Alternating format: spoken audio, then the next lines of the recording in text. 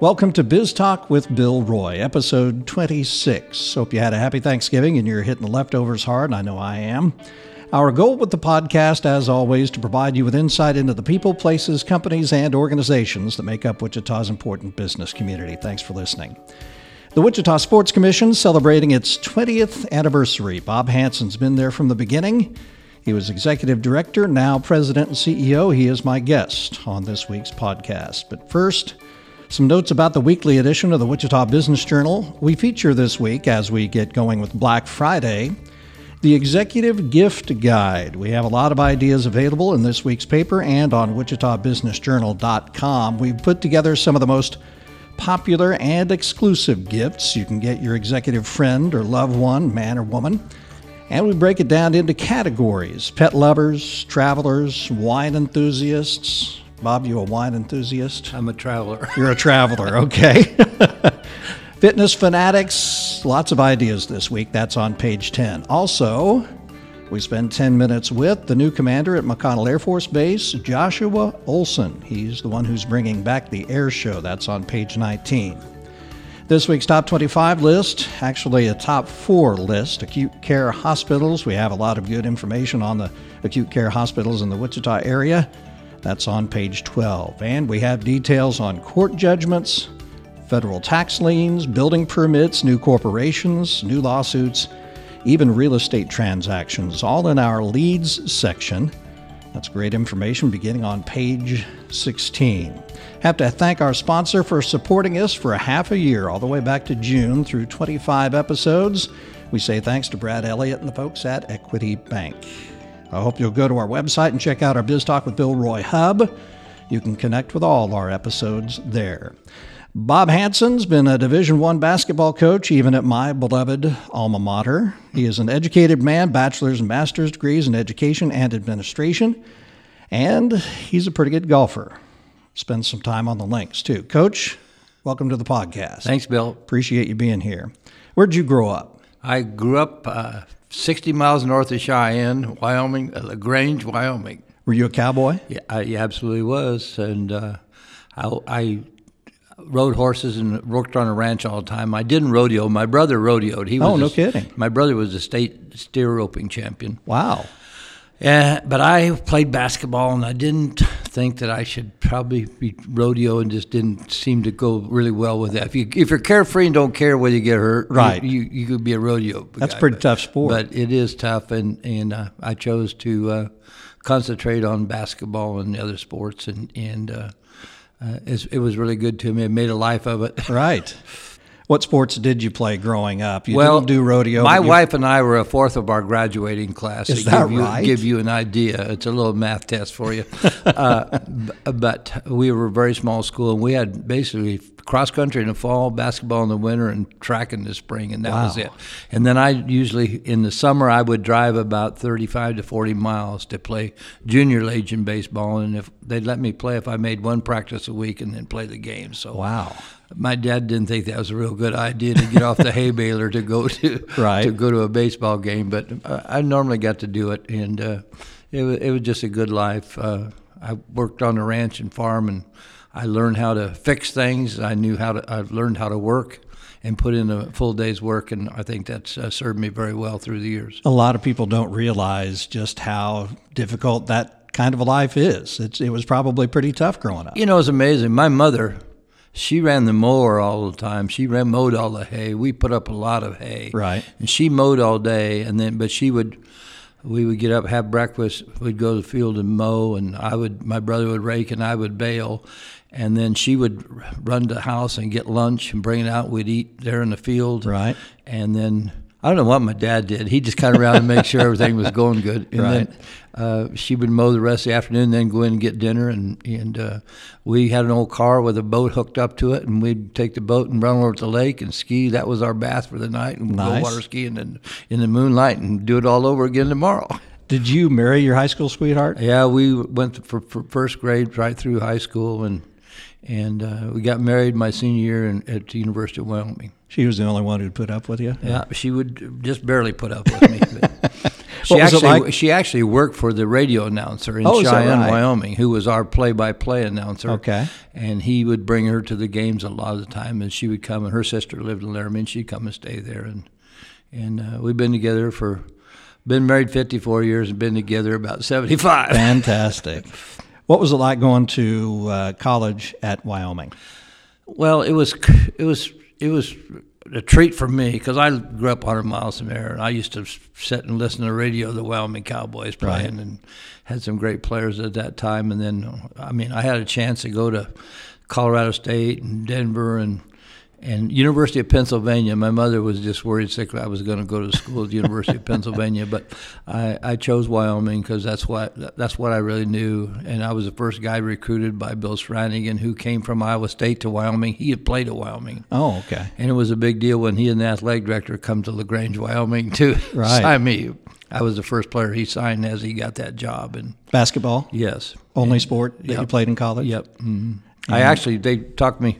Lloyd Eaton talked to me. He was the coach after Bob Devaney was there, and he talked me into coming out for football after he'd seen me play basketball.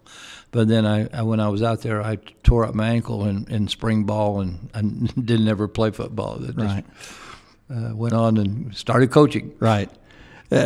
Take us through your career. After Wyoming, what happened then? Well, I coached the freshmen at Wyoming, and that's when I coached Tom Asbury at Wyoming. Oh, right. Okay. And then I went and took a high school job in Rawlins, Wyoming, and started off 0-9, and then we ended up playing for the state championship. But my coach said, we got to get you out of there real quick. He brought me back to Laramie, and I coached the freshmen at Wyoming. And from there I went to Hiram-Scott College, which is, no one even knows that college existed now. It was a startup off of Parsons in Iowa. And we had great teams. We had 3 guys go to the NBA off of our team. Oh, no kidding. Hiram-Scott College. We played all over the country. We'd play anybody, and it was a startup college.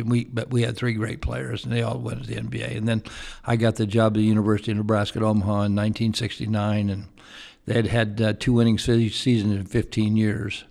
And it was kind of rebuilding, and we were able to win a championship my first year there, and then it kind of struggled for a while, and then we went Division II and had some really good teams, number 1 ranked team in the country several times, and then I left there in '94 and went to K-State with Tom Asbury for 3 years, and then I could see that it wasn't going to be really good there for a long time, and so I looked into this job down here and took it, and it had 80-some people interviewed, and I was able to get it. And through that, what I'd done, I was president of the National Basketball Coaches Association while I was at K-State. I'd gone in as when I was at University of Nebraska at Omaha, and that was a good experience for me working in corporate sports in America. And through the NABC, I was able to develop a lot of contacts and a lot of great ideas, and that's what led me to the Sports Commission. One thing back on Tom Asbury, once again, you coached Tom Asbury. At Wyoming. And you had a relationship with him. How did you reconnect with Tom? Well, we had always stayed in touch. I'd got one of my guys who had been assistant coach for me, who was our trainer's son when I was playing at Wyoming. And I talked him into taking Steve Aggers as his assistant at Pepperdine. Okay. And he fell in love with Steve, thought he was great. And then he went to K-State with us. And then he left and went to Eastern Washington. And so that was my connection. But I'd always stayed in touch with Tom. And right. He was the first guy that really ever told me to get lost, or that wasn't the words he exactly used when I was coaching one day. Right. I made him run the rest of the day. He never has forgive me for that, but it was a wonderful experience. Manhattan was a great place to live.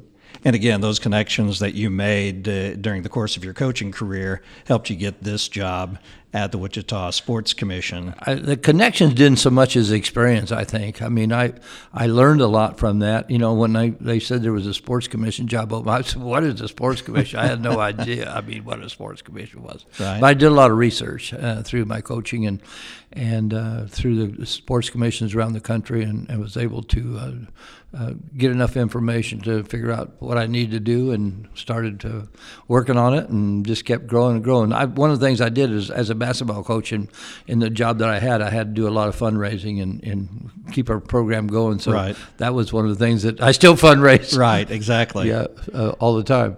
Talk about the mission of the Wichita Sports Commission. Well, our mission is to enhance the quality of life here in our community through sports, bringing people to town events through, youth, high school, college, and professional sports, and just making the quality of life much better in our community. Your first event, Dickie V. He probably not my first event, but one of my first big event is I brought him here in '98. Right. And I had known him through my coaching experiences and seeing him when I was coaching at K-State and at University of Nebraska Omaha and the Final Fours and stuff like that. Right. And so I got him to come here. We had 4,200 people come and see him at Levitt Arena. Right. At that time, it was Levitt Arena. Right. And then we had a banquet at the Marriott that night, and we had over 400 people there for that. And he's very entertaining and very engaging. You have a board that you deal with. Describe the makeup of that board. Our board, they're the ones that hired me. There were 19 of them. Each one of them pays $5,000 a year to belong to our board. And one of my challenges was to see if I had 19 when I joined, which meant I had $95,000 to pay myself, get an assistant, get a business card, see if I could find a desk somewhere and start going to work. Right. And I was able to get that to 25 and then 30 and 40. And we basically have maintained about 50 board members, which is about $250,000 a year. That's our base funding that we start. And then the rest of that funding, that's made up of community leaders throughout I've had some great board chairman, starting with John Moore. He was the one that hired me from Cessna. And then, after that was George Vonnestock, and then Howard Sherwood and Barry Schwann, and just communities and leader. Pretty heavy hitters who have been on your board and led your board. And we've been really good and fortunate. I've had 10 of them since I've been here, because they normally serve 2 years each time. Right. We are going into the basketball season, obviously, and one of the big things that's coming up, we're really proud that Wichita is hosting an NCAA regional. Tell us about the impact you had on that process and the I don't know whether there's a lot of people who have been involved in it, but I did have more impact on the arena. I mean, one of the things is when my second day on the job, they told me I go to an arena meeting, and I didn't know what that really meant. And then I come back and they said that the sports commission would be the facilitator of a new arena. And I only worked on that 12 years. I went to 1,200 meetings in documented meetings over the time period, and we were able to get a new arena. And one of the most often question is, if we get a new arena, can we get an NCAA event? Right. That was the most often asked question. And I said yes. And then there was always, no one ever thought it was big enough. It was going to be, the requirement was 12,500, and then they lowered it to 10,500. Talking about seats. The seats, number of people in the seats. And it passed in 2004. Overwhelming margin, 52-48, but that was pretty good when the polls said it was 36-4 and 64 against on September 15th of that year. Right. So we had a good campaign and was able to get it done, and it's been a very, very, very good success. Has the arena lived up to the expectations that you had for the facility? Yes, I think it has. I mean, there were some things, I was always accused of, there would be no parking. The parking would be a problem. You'd never be able to get to the arena. You wouldn't be able to get out of there. Right. And I said, my golly, there's 8 or 16 or 36. How many different directions you want to go when you leave the arena or to come to the arena? Right. When you were at the Kansas Coliseum, everybody was coming from the south, and they were all going home from the north. Right. And there was only one way, to get in and out of the arena there, 2 at the most. Here, there's lots of ways, and they found out there's a lot of parking, and we're really blessed that we have a lot of parking here. You ought to go to D.C. and try and go to the arena. Yeah, go to their arena there, or go to Chicago, and I mean, you go to the big cities. We're blessed with parking, but people don't understand that because everybody wants to park next to the door, including myself. Sure, yeah. Are we ready? Are we ready for the regional? Oh yeah, I think we'll be ready for it. We sold more tickets than any other city in the country when they put out the initial purchase of tickets, and we were the initial sale, and we sold over 9,000 tickets, and now that there's some people who are not happy now that there aren't any tickets available, but that's a good problem to have, you know. I mean, there are still going to be tickets available because they save tickets back for the teams. They save ticket back for sponsors, and probably all of those won't be used, and then they'll put those on sale again. You'll be in the arena probably the entire time, won't you? For the most part, I want to be. Yeah, I want to be there for practice. I want to be there for the games, and we're going to have a fan fest over here on St. Francis, and have something fun for the fans to do outside, and we're working on that. But my interest is really is the games inside, and I think they'll be really good. Our facilities are a really good facility. As you look back on 20 years of the Sports Commission, is that your greatest victory? We talk about victories and losses in sports. Well, that's what I was hired for by most people. Right. You know, I've had people tell me, you know, that, well, we got the arena, you know, I'm not going to belong to the Sports Commission anymore, but that really hasn't held up. Most people have stayed with us from the Sports Commission. Right. And we've had turnover, but that's just natural in anything that, you know, where we've had people have gone out of business. 9/11 caused some people to go out of business, have cutbacks, and then you have someone, a family sells their business, and then they go, and companies sell out and change. So we've had turnover in the Charter Gold, but we've been able to keep it pretty stable. Right. And it's always a challenge. They told me when I was finding your biggest challenge will always be financing, Right. and it is. It's something that, but it's allows me to have something to do every day. Right. Tell us about the other big events that the Sports Commission does. Prairie Fire. Well, you know, Prairie Fire has been really a great community event. We've been doing that 8 years now. We've had runners from. I think we've had runners from every state and union but Idaho. We've had runners from about 12 different countries now. This year we had a runner come from New York City, and he evaluated the race. He gave us very, very high marks, better than New Orleans, better than Austin, Texas, better than Salt Lake, better than Las Vegas. Wow. A lot of things like that. So sometimes you get concerned about, dang, I wish we could do this better or something, and then someone comes in and does that for you, and you always have some problems. And but one of the other ones is the Johnny Bench Award. That's been tremendous for our community. People don't realize that. You know, we've had, I think, 17 or 18 guys that have been here for the award or have played Major League Baseball. Right. Probably the most famous one and the most successful is Buster Posey. But but we've had, I think, 9 All-Stars. Weeders, you know. Right. I mean, there's just been Kurt Suzuki. There's just a lot of them that have gone on and been very successful. And You also recognize local athletes. yes, we do. Well. We do the Lynette Woodard and the Barry Sanders Award. I asked both of them if we could use their name to name an award after them. That was what when I interviewed for the job, I said I want to recognize sports excellence, and I named the awards after. Named the coaches award after Gene Stevenson, and we've had some. I mean, some great athletes come through here, Right. and then go on and play in the NFL or play in the NBA or whatever it may be that have been honored, that we've honored at the banquet, and you know, we're very pleased with that. We had the Junior Olympics here in 2011. We had 7,600 athletes, probably the biggest event that's ever been held here, as far as, you know, in 7,600 athletes for 6 days. Right. Was very huge and great economic impact to our community. You got a big one coming up, too.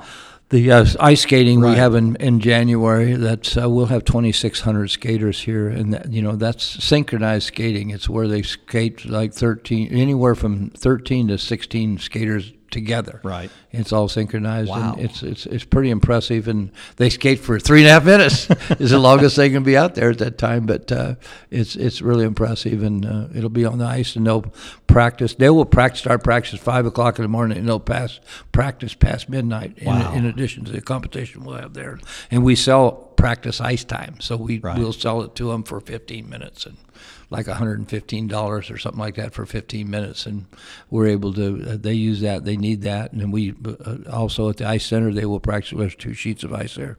They will be practicing here. We have to put on a banquet for them and things like that, but.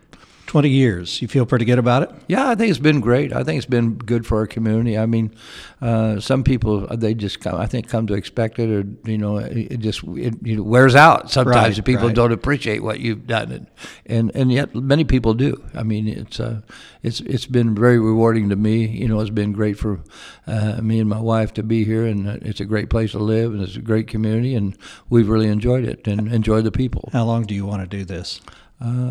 People ask me, I've never thought about retiring yet. I'm retirement age, but if you'd loan me a whole bunch of money, I could probably just retire and really enjoy life that I want to. But I like to travel too much, and they tell me traveling is expensive. So, right.